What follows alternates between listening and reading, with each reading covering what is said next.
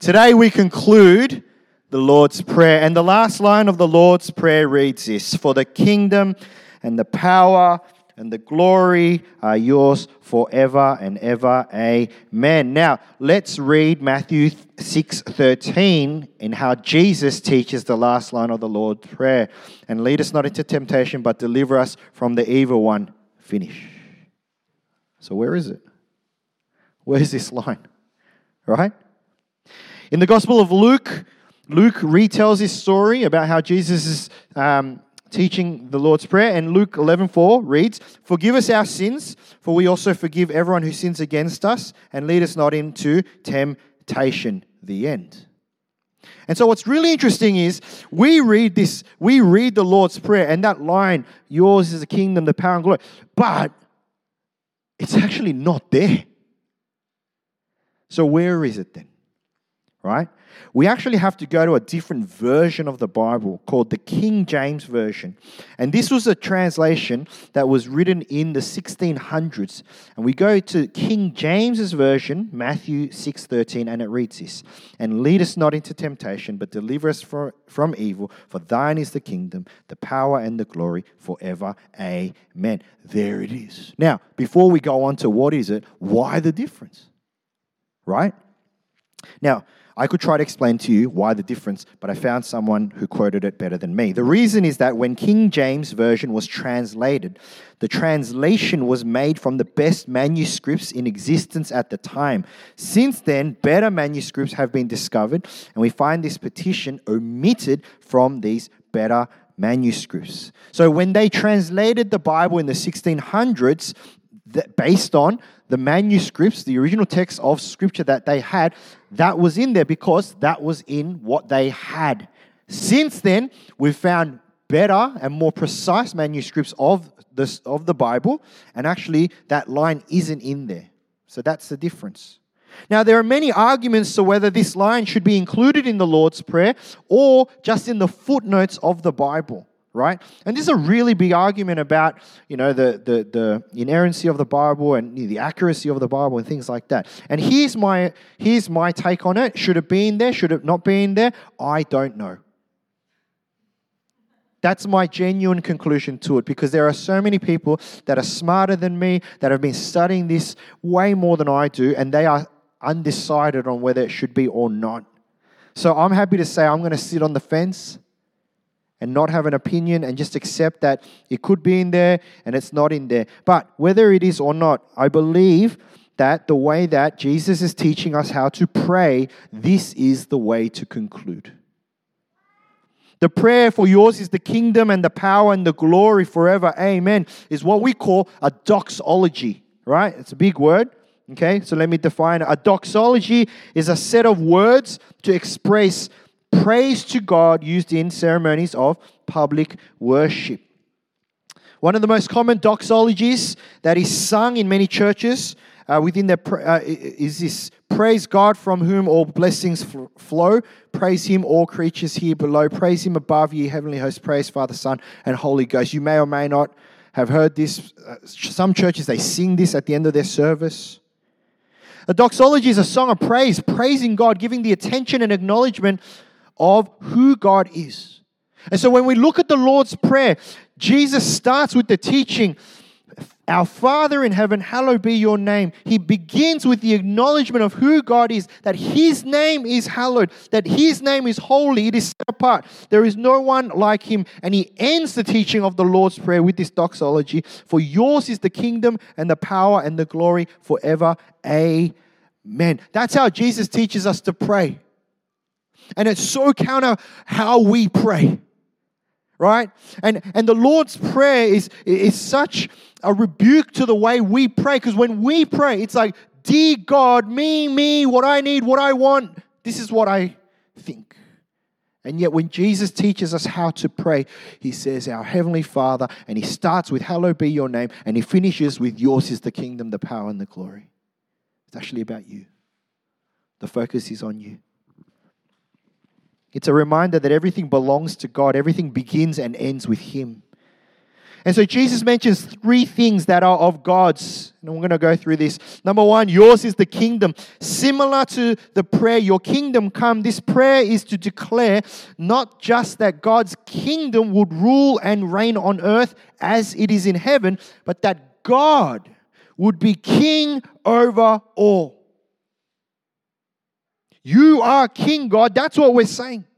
When we say yours is the kingdom, this is your kingdom whom you are king over all. Psalm 103:19, the Lord has established his throne in heaven and his kingdom rules over all. Amen. That's how we pray. That's our prayer. Yours is the kingdom. And because yours is the kingdom, you are king. See, but as we declare that God is king, what we're also saying is that because God is king, you and I are not king. See, the same declaration, yours is the kingdom, is saying, God, if you're the king of your kingdom, there can only be one king. I'm laying down my little crown. I'm not the king. We are surrendering our little crowns and throwing them aside as we bow down before Jesus Christ, who alone is King of kings and Lord of lords. Yours is the kingdom. Secondly, yours is the power.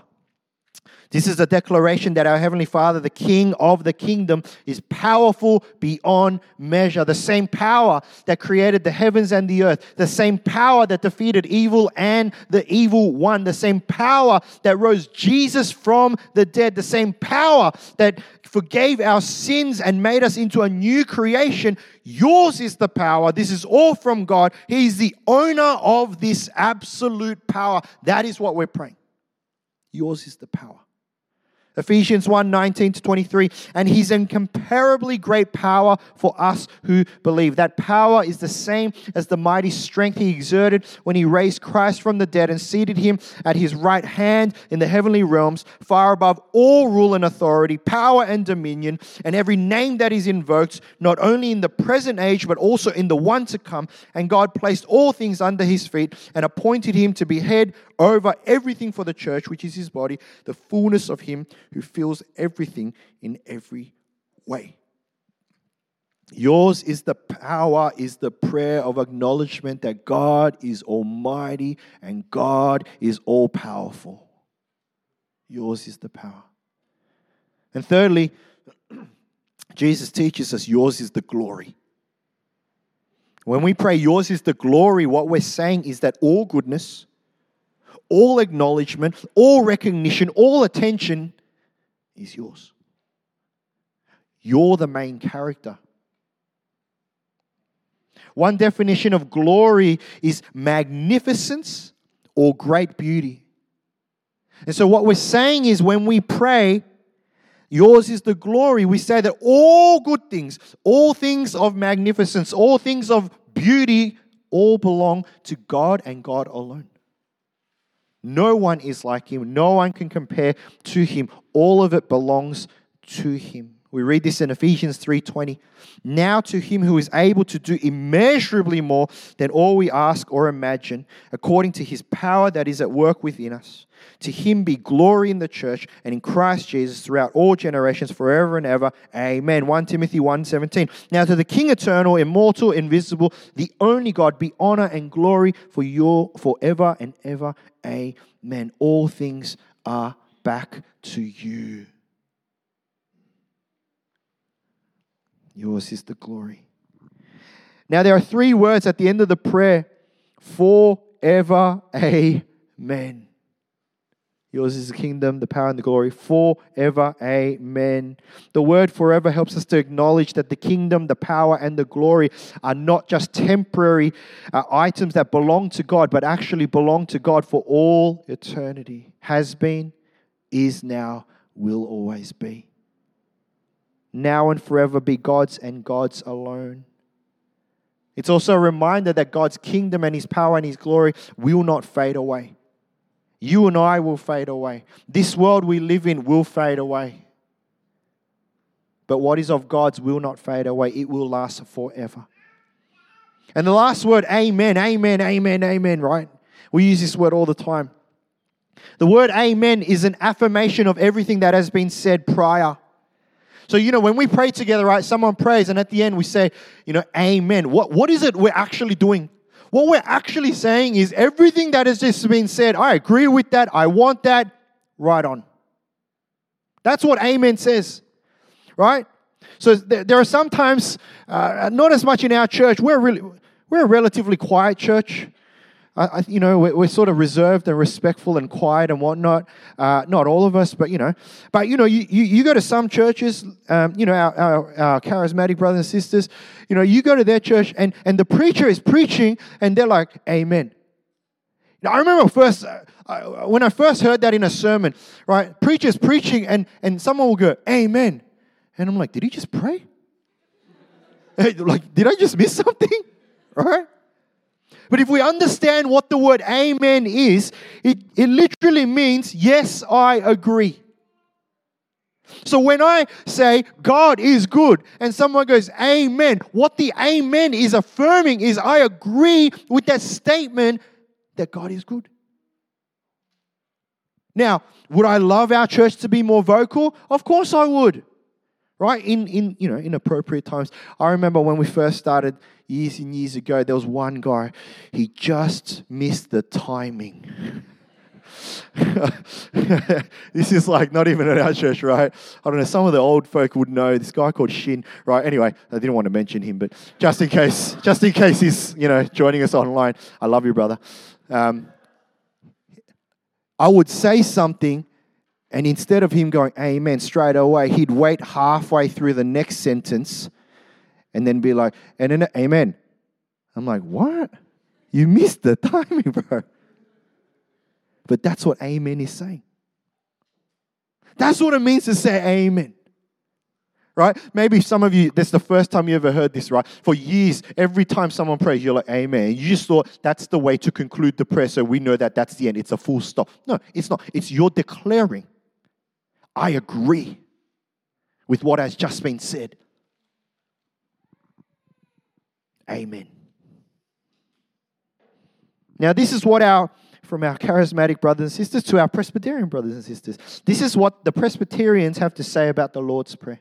The conclusion of the Lord's Prayer teaches us to be encouraged only by God in our prayers and to praise Him by acknowledging that kingdom, power, and glory are His, to show that we want to be heard and have confidence that we say Amen.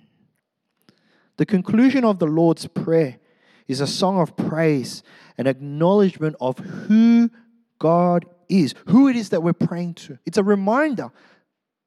It's a reminder that our prayer is not just a one-way communication, but it's an acknowledgement of who is on the other side. Who it is that we're communicating with, and who it is that we are in communion with. And so as we conclude the Lord's Prayer this morning, I ask this question, friends, why do we pray? Jesus is teaching us to pray. This is a model of how to pray. These are things that you can pray for. But why do we pray? Why do we pray to God? Why do we pray to our Heavenly Father, the Creator of heaven and earth? And the answer is this: we pray to God because we are not God. We pray to God because we are not God. The reason why we pray is to invite God and His kingdom and His power and His glory into our lives and into our world. We invite and invoke the supernatural that is God into our lives. Because, friends, the reality is this: if you don't need God, if you don't need His kingdom, His power, and His glory in your life, if you are doing fine without God, you've got everything under control, you've got inner peace, you've got everything that you need, then you don't need to pray. You don't need to pray. Because ultimately, that's your God.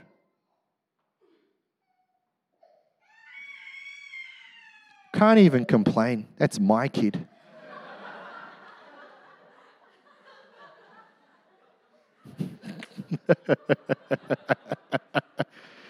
It's just, I had this moment this week. Just pause. I had this moment this week, right? It's like pastor counseling. I had this moment this week where I was like, why are there so many of them? Just, do you want to know why I pray? Because number 1, 2, 3, 4, 5, right? Like,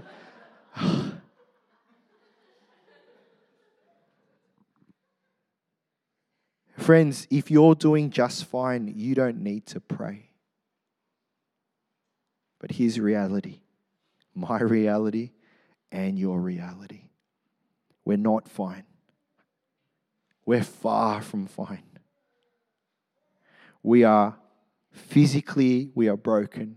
How many people have been sick in the last month? How many people are dealing with cancer and diseases that there is no... It's amazing to think that we are so technologically advanced, we are so medically advanced, and yet there are illnesses in this world that, literally this phrase, do not have a cure. How is that so? We are the smartest that we've ever... Well, some of us are the smartest that we've ever been, right? And yet we still have illnesses that do not have a cure. We're not fine. We are so emotionally damaged. My 4th son, always emotional damage. You know, like, I don't know where he heard this from, right? We are the most connected society in history. Social media has completely changed the way that we connect with each other.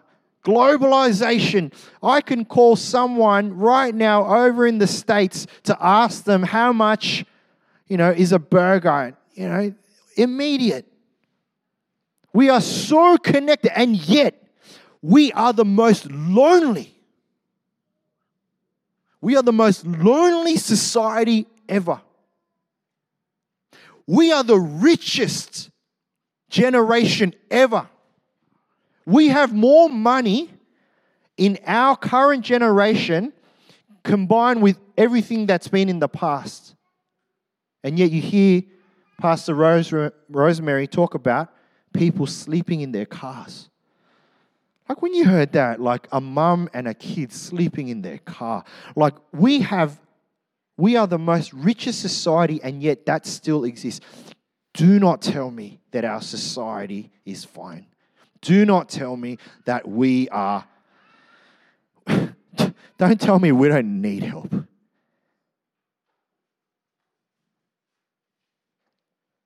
Our generation has the most mental illness ever.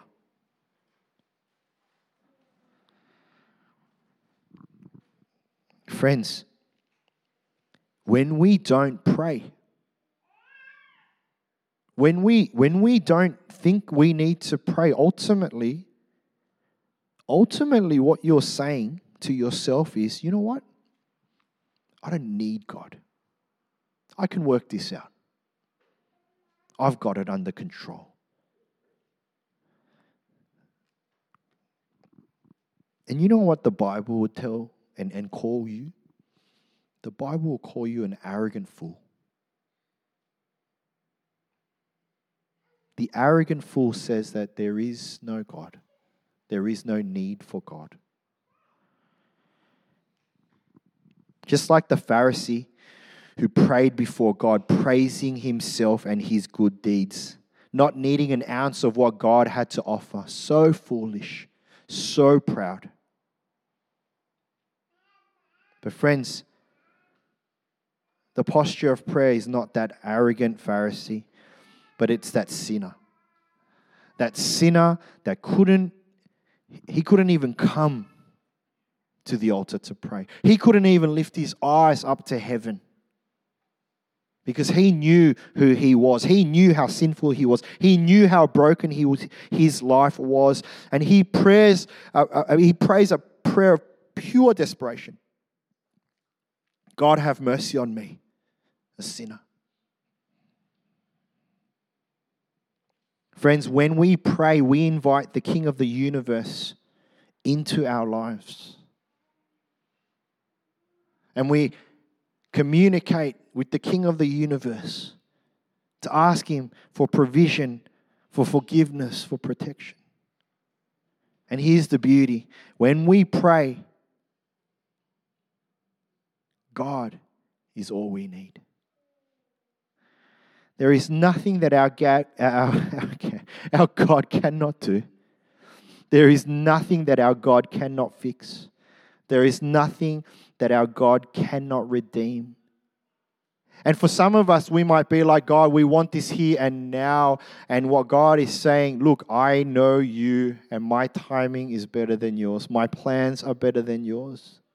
You know, for some of us, the conclusion and the answer to our prayers may be here and now in this lifetime. And for some of us, it might not be. I'm sorry. We can't question that. We have to trust that God is in control. We have to trust that. But we pray because God is able to answer prayer. And God is able to do things in this world that we cannot.